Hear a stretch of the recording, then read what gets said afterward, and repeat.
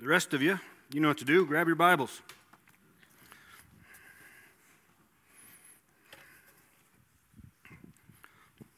We're going to be in the Gospel of John this morning, in John chapter 8. We're going to be looking in verses 21 and running through verse 30 this morning.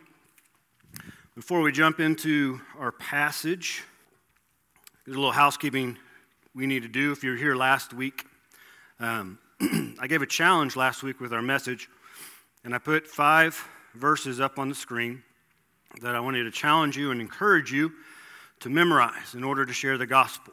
So you wouldn't have to, if you didn't have your physical Bible with you on hand, if you didn't want to have to Google verses or scroll through the Bible app, that you could go to these verses, memorize them, and you'd be able to present the gospel in any sort of conversation that you had. So here's the screen that was up on last week. Go ahead and throw it up there, Ethan. And I'm glad to say there were some people who came to me and told me one particular passage you had on the screen was not correct. And I say I'm happy for that. I'm thankful for that, because even though I'm a pastor, I'm not above reproach. And I believe that if something is said or shown that is biblically inaccurate, then it should be called out. And so this is the actual verses that you should have had. Go to the next one, Ethan. The difference is John 14:10 is actually supposed to be John 14:6. And if you would have looked it up in Scripture, you would have seen that was wrong last week. John 14:6 says, I am the way and the truth and the life. And no one comes to the Father except through me. John 14:10, I have no idea what it says off the top of my head. So, but the rest of the passages are correct. And so, again, I want to issue that challenge and that encouragement to memorize these passages of Scripture, as well as other passages of Scripture that you can use when Satan comes to bring his temptations, his war into your life, that you can speak truth into Satan's lies. Our passage today is a continuation of what has been taking place in Jerusalem during the Festival of Booths. It ties all the way back to the opening of chapter 7.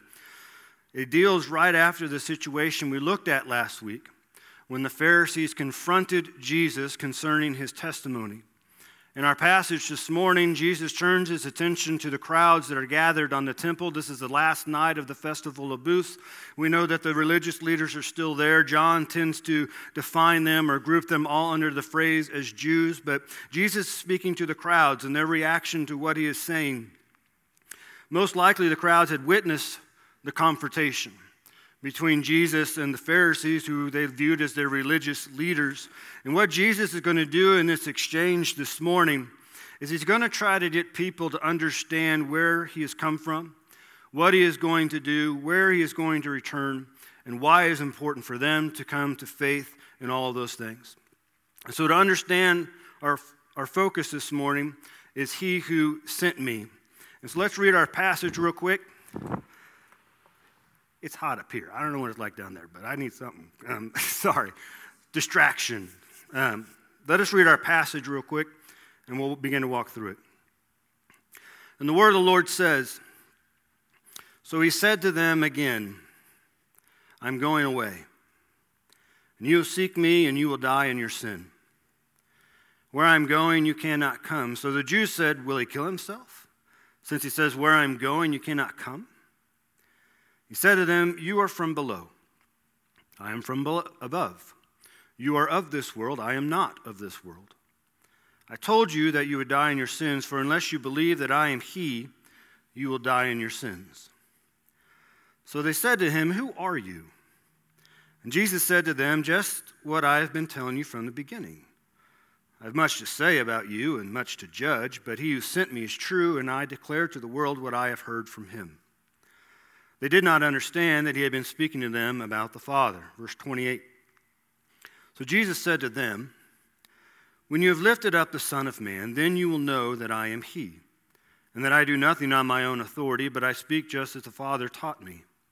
And he who sent me is with me. He has not left me alone, for I always do the things that are pleasing to him. As he was saying these things, many believed in him. I want you to notice a couple phrases, in particular key phrase in verse 21 and also found in verse 24. And that is the phrase about dying in our sins. Verse 21 says, you will die in your sin. Verse 24 states it twice, that you would or will die in your sins. And what we do here is we're finding Jesus as he's nearing the end of his earthly ministry, getting more to the point of not only who he is and what he is going to do, but also in what is holding people back. This is the third time since the beginning of chapter 7, when Jesus is at this particular festival, that he tells the people that he is going to be going away, and where he is going, they cannot come. It's the second time Jesus mentions that people will seek after him, but they're not going to be able to find him during the series of these events. The first time Jesus mentions, the people thought he was intending to go to the dispersion among the Greeks. That's John 7, verse 35. But this particular time, when Jesus makes this statement, where I'm going, you cannot go, the people think he's going to commit suicide. Both situations would have been looked down upon the Jewish people. To go to the land of the Greeks, even though there were Jews in that land, would have been deemed to make yourself unclean and therefore unworthy to enter into the presence of God. To commit suicide as a Jew was heavily taboo. They believed anyone who committed suicide would be condemned to hell. And they would have no chance, no possibility of being with the Father. Now, there's some denominations who still hold to this, but I just want to tell you there's no biblical backing to that idea. The only individual in Scripture who was condemned for committing suicide was Judas. And that's because he betrayed the Christ.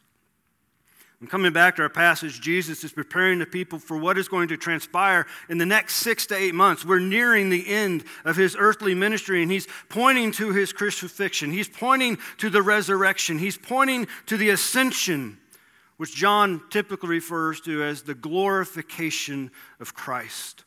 The phrase in verse 21, you will seek me, and you will die in your sin, is alluding to the fact that Jesus is fully aware these Jewish people who he came to save all people, but that these Jewish people who were seeking the Messiah, that after Jesus rose from the grave and would ascend into the heavens, they would still seek after the Messiah.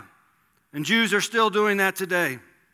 If they have not come to faith in Christ, they're still waiting for the Christ to come. They're still waiting for the Messiah to appear. And this is why Jesus says this, you will seek me and you will die in your sin. They are still seeking the Messiah when he's standing right before them. Verse 21 is telling us the sin is the sin of unbelief. John Calvin wrote, unbelief is the fountain and cause of all evils. The reason he can say that is, if we don't believe in Christ, then that means we actually don't believe in God. And if we don't believe in God, then we don't and won't live according to God's will, according to his law, and according to his standards. Because Jesus Christ was God. And Jesus pointed this out and made it abundantly clear in verse 19 of chapter 8. He says, you know neither me nor my Father. If you knew me, you would know my Father also. So people may know about God. They may know things about God. They may say they even believe there is a God. But if they don't know Jesus, they don't know God. There will be many people in Jesus' day, and there are many people in our day who are going to die in this particular sin. Just as in Jesus' day, many believed that Jesus was a miracle worker. Many of the people believed that Jesus was a prophet. Many people believe that Jesus was a great teacher. And those are all things that are true about Jesus, but Jesus came to be the Savior of the world. He was the Christ. He was the Messiah. And this is what people in Jesus' day were struggling to understand and come to faith with, just as people today. There's nothing new under the sun. Jesus, understanding this confusion that's happening within the crowd, which we read in verse 22, he addresses them once again in verses 23 and 24, and he's trying to get them from this unbelieving sin into a believing faith. His comment in verse 22 is very similar to how he addressed the Pharisees concerning their judgment in verse 15, when he told the Pharisees that you judge according to the flesh, you judge according to human standards, you judge by what you can see. Here he is telling the people that they too are attached to this world. He says, you are from below. Meaning of that phrase means you are from this world. Saying and telling them he is from above, he's wanting to change their perspective. We've already seen the crowds and religious leaders wrestling with Jesus' identity during this week-long festival because they believed they knew where he was from physically. They knew that he dwelled in Galilee. They knew who his family was, but here's what faith requires. Faith requires us to stop thinking worldly and to start thinking according to what God has said. Jesus' statement in verse 23 is also a great reminder for us that Jesus was not of this world. And here's the thing, if you are found in Christ, then you do not belong to this world anymore. The Bible tells us when Peter wrote, you are a chosen race. You are a royal priesthood, a holy nation, a people for his own possession, that you may proclaim the excellencies of him who called you out of darkness into his marvelous light. Once you were not a people, but now you are God's people. Once you had not received mercy, but now you have received mercy. He goes on to say, beloved, I urge you as sojourners and exiles to abstain from the passions of the flesh which wage war against your soul, and keep your conduct among the Gentiles. And that word Gentiles there in Peter is speaking of unbelievers, not a people group. Keep your conduct among the Gentiles or unbelievers honorable, so that when they speak against you as evildoers, they may see your good deeds and glorify God on the day of salvation. Some versions say on the day of his visitation. We don't belong here, just as much as Jesus didn't belong here, because we too are looking forward to when we're going to go home, our eternal home in heaven. In verse 24, it says Jesus tries to simplify his statement of verse 21 for the crowds. He says, I told you that you would die in your sins. For unless you believe that I am he, you will die in your sins. This time, I want you to notice that sin is plural. So we have the sin of unbelief, that's one thing. But then the continual sins that people wrestle with is another. Both of them come with the same sentencing. Notice Jesus delivers the remedy there in verse 24. For unless you believe that I am he, you will die in your sins. Verse 24 could probably be seen as the key verse of this engagement with Jesus and the crowds. And what we learn from this verse is he who sent is the rescuer. I love a good action movie. I love sci-fi movies. Big Star Wars nerd. I love superhero movies, even though Jason's fasting from them now on. The best ones are when the most unlikely individual rises to become the hero. Just think about some of these superhero movies or action-packed movies, or even sci-fi movies. Let's take the best Christmas movie there is to date, Die Hard. Okay? So, Die Hard, if you don't know the synopsis of the movie, you basically have this cop that arrives to go to, I think it's still his wife, I can't remember. I know they divorced in one of them, but he goes to his wife's Christmas party in the famous tower, which escapes my mind at the moment. And he was told on the airplane, because he was kind of nervous and upset, that he should take off his shoes and rub his feet on the carpet, and that'll kind of soothe his nerves. So he does that. And so the rest of the movie, he's running around this building that has been taken over by terrorists, shoeless, stepping on glass, so that he can save his wife and all the other people who are still alive. And so this cop, out of nowhere, rises to the occasion and becomes the hero. Star Wars. Star Wars pretty much, I love Star Wars. But Star Wars pretty much has the same theme in all three trilogies. It's the same theme, an unlikely individual rising to glory and sometimes to their downfall. About Batman. Batman becomes an orphan. He's left to be taken care of by his, whatever he's called, butler. And as he grows up, he decides he's going to use the resources that his parents have left him in inheritance, and he's going to save the city from corruption. Spider-Man, he's a computer kid. Some would call him maybe a geek. He gets powers, bitten by a spider, and then he uses those powers to protect his neighborhood. Movies like The Hobbit, Lord of the Rings, The Matrix, Richard's favorite, Ernest Saves Christmas. They all have the same flow. An unknown or unexpected individual rising to the occasion to save the day. I bring this up because this was the issue the people were having with Jesus in Jesus' day. What was known about him? He wasn't adding up to their expectations. They knew or thought he was from Nazareth. They knew he typically stayed in Galilee. What was unknown about him, they didn't want to really look into. They didn't actually know that he was born in Bethlehem. They didn't, even though they knew who his parents were, they didn't put two and two together and say, oh, well, yeah, I guess he did come from the line of David. He is from the tribe of Judah. What they thought they knew compared to what they needed to know was what was keeping them in the sin of unbelief. And yet we find Jesus trying to get them to understand that he is the Messiah and their Savior. And we're told in verse 30, and many believed in him. God sent his Son to rescue us from our sins.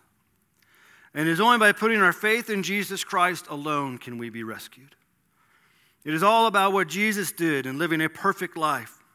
It's about what Jesus did in dying on the cross for the sins of the world. It's about what Jesus did in rising from the grave and ascending back to the right hand of the Father.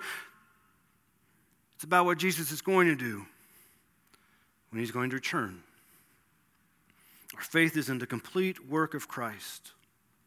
And just like when people celebrate in the movies when the hero wins the battle or rises to the occasion, we as God's people are to be a people of celebration. We're to be a people of worship. Because if we belong to God, we've been rescued. I heard an old story. How a Savior came from glory. How he gave his life on Calvary to save a wretch like me. I heard about his groaning, of his precious blood atoning. And then I repented of my sins and won the victory. Victory in Jesus, my Savior forever. He sought me and he bought me with his redeeming blood. He loved me ere I knew him, and all my love is due him. He plunged me into victory beneath the cleansing flood. We've been rescued. But when we come to verse 25, we see the people just aren't getting it. And they're starting to get just as frustrated with Jesus as the Pharisees have been getting. The question in verse 25, where they ask, who are you, should be better read as this. Who do you think you are? They're mad at him. Yet we find Jesus in his grace-loving way not being offended, but talking on with this aggravated group of people. He first addresses the situation by telling the people he is who he is as he always has said he was. The New Living Translation of verse 25 reads it like this: I'm the one I have always claimed to be. Despite Jesus' heavy opposition, despite knowing the religious leaders were out to kill him, despite the aggravation of some of the people who were gathered in the crowd, Jesus remained steadfast and he remained true. He has told them that he is the living water. He has told them that he is the bread of life.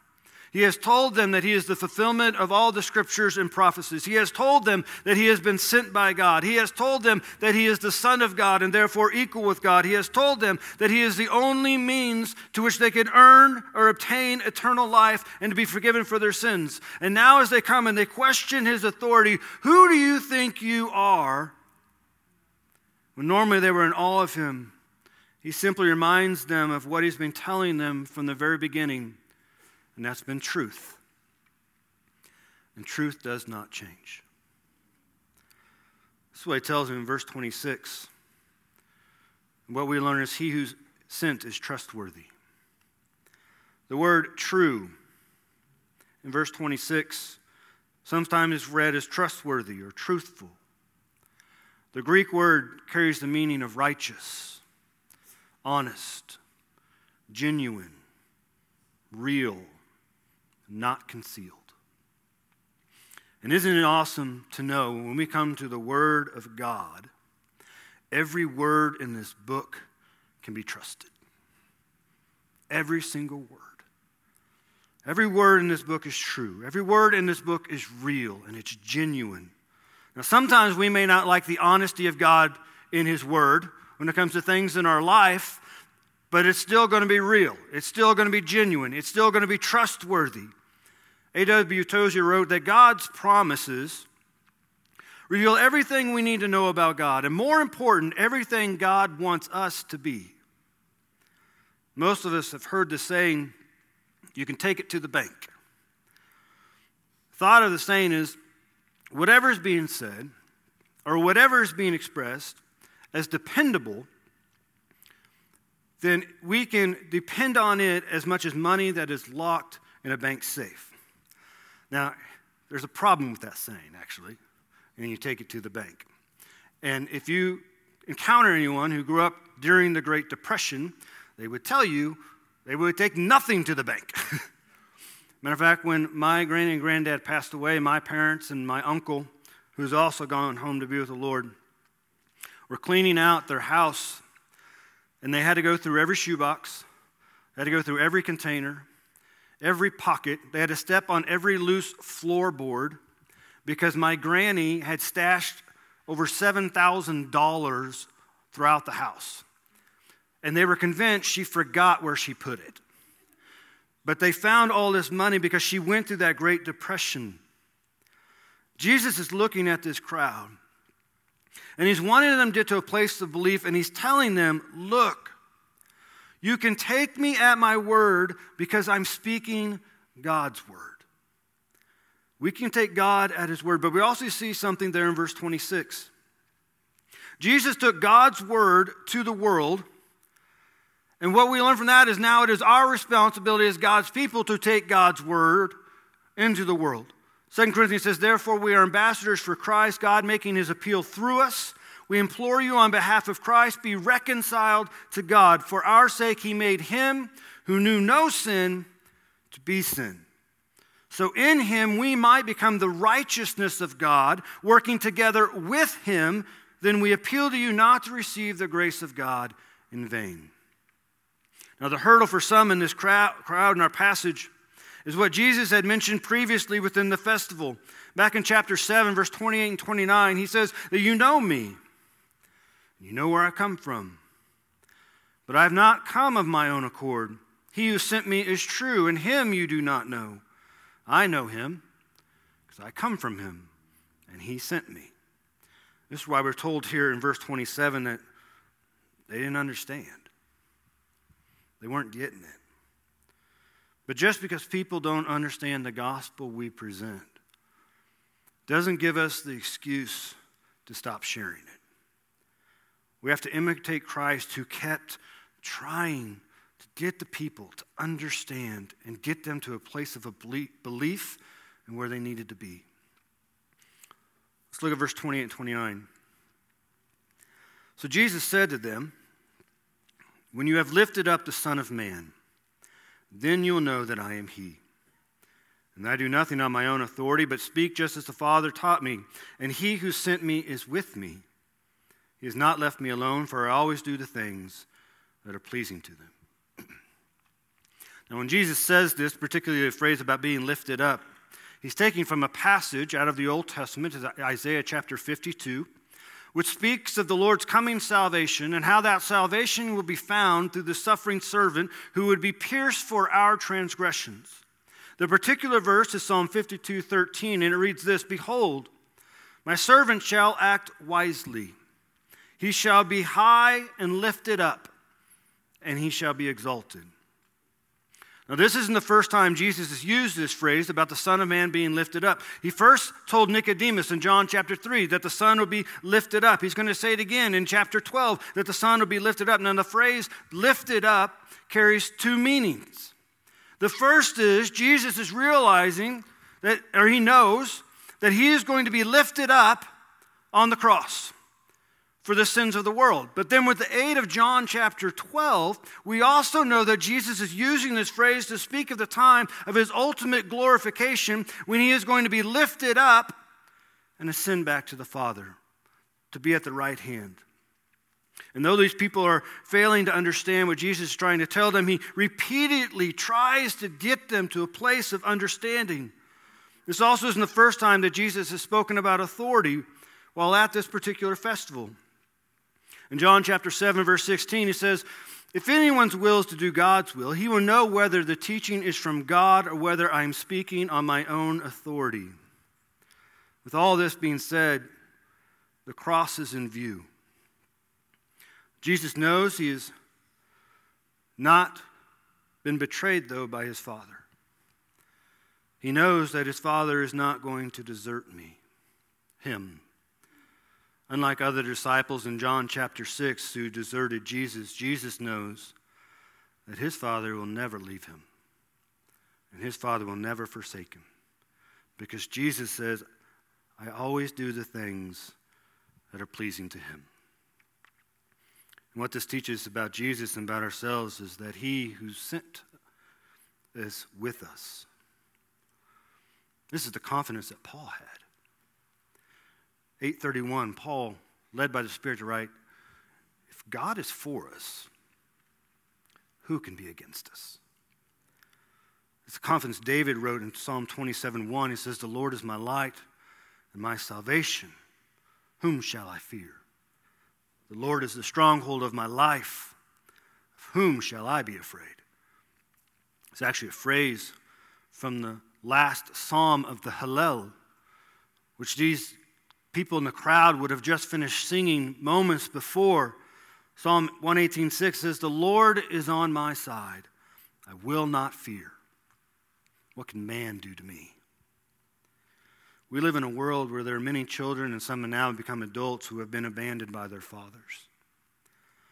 But as children of God, we can rest assured in the promise that God, our Heavenly Father, will never abandon us. He fought to save us. He died to save us. He rose from the grave to save us. He ascended to the heavens to save us. And he promises he is going to return one day to save us from the corruption of this world. For this reason, I turn back to 2 Corinthians 5:20. "Therefore, we are ambassadors for Christ, God making his appeal through us. We implore you on the behalf of Christ, be reconciled to God." God is not only always with us, the Bible tells us that if we're found in Christ and he is our Lord and Savior, God now dwells inside of us through his Spirit. We are temples of the living God, just as the Israelites in the Old Testament would take up the tabernacle and they would move it as a symbol that God was in their midst. He dwelled in their camp and in their presence. Wherever we go now as children of God, with the Spirit of God inside of us, God goes with us because he is for us. Let's just sit on that for a moment. Jesus had this understanding that God was always with him because everything he did pleased the Father. That's the way of saying everything he did was according to the Father's will and according to the Father's word. Now, I understand there's not a person in this room, especially the guy behind the microphone, who can make this particular comment, that everything I do pleases God. We all fall short. We all stumble. But at the same time, if we turn to the writings of Paul, who was commissioned to write the majority of the New Testament, in one of his letters, he proclaims this, that he is the worst of sinners. Paul, he is the chief of all sinners. Yet, in the same breath, Paul understands that he is now found in Christ and therefore he is covered by the full righteousness of Christ. And so the meaning is that God looked at Paul, the self-titled chief of sinners, and he looked at Paul and all that Jesus did, and all that Jesus represented. And all that Jesus did and represented pleased the Father. And so when God looks at us, if our faith has been placed in the work of Christ, we too get to stand on that ground. That our Heavenly Father, even in our worst moments, looks at us, the full righteousness of Christ, and is pleased. But we may not always do everything that aligns with the Word of God, or everything that we know would please God. God looks at us and only sees what Christ has done for us. And this is why he'll never desert us or leave us. It's with this final statement in verse 30. We're told many believed in him. And I want us to notice something. It says many. It does not say all. The Bible tells us it is God's will that all people would be saved. But the reality is not all people will come to a place of believing and trusting and putting their faith in Christ. At the same time, since God is with us, this doesn't give us a reason or excuse not to be proactive about sharing the gospel. And perhaps there's someone here today that needs to understand the gospel. God created you for a relationship with him. That's your sole purpose in life, is to be in a relationship with God. But it is your sin which keeps you from that relationship. The word sin means to fall short. In today's terms, we would say you shot an air ball. You completely missed the mark. And the Bible says if our sin condition is not taken care of, then we will die in our sin and be separated from God for eternity. And we can't do enough good things. You can't come to church enough. You can't sing enough. You can't read the Bible enough. You can't memorize enough scripture. We can't prove ourselves that we deserve to be forgiven. But that's why Jesus Christ came. He lived a perfect life according to the Word of God, the law of God, which made him be able to be the sacrifice for the sins of the world. And they hung him on the cross, and the full wrath of God was poured upon him. They placed him in a tomb, and he rose 3 days later. He was seen by over 500 witnesses before he ascended back to the Father with the promise, I will return to take my own home. The Bible says if we place our faith in what Jesus Christ did and not what we think we can do, we will be saved, and we will be forgiven, and we will be given eternal life, and our relationship with God will be restored. If you're here this morning, you know that's something you need to do. We're going to come to a time of invitation. Jason, would you mind coming down? And you just come to Jason and you say, hey, Jason, I need to be saved. He's going to talk with you. He's going to pray with you. And I promise you there won't be a person in this room that won't be celebrating with you. Because when one person comes to Christ, the heavens erupt. Let's pray together. Bridget's going to come back up and join me. If you need to come down, I invite you to come. Father, thank you for this day. Thank you for loving us. Thank you for everything you've done for us. And I pray if there's someone here this morning that needs to accept you as their Lord and Savior, that today would become the day of their salvation. Continue to be glorified in this moment. Continue to move to the hearts of the people here today. Thank you, Lord, that you came to rescue us and that we can trust you. We love you and we praise you. Help us in this time to not just be hearers of your word, but doers. And we praise in the name of Jesus. Amen.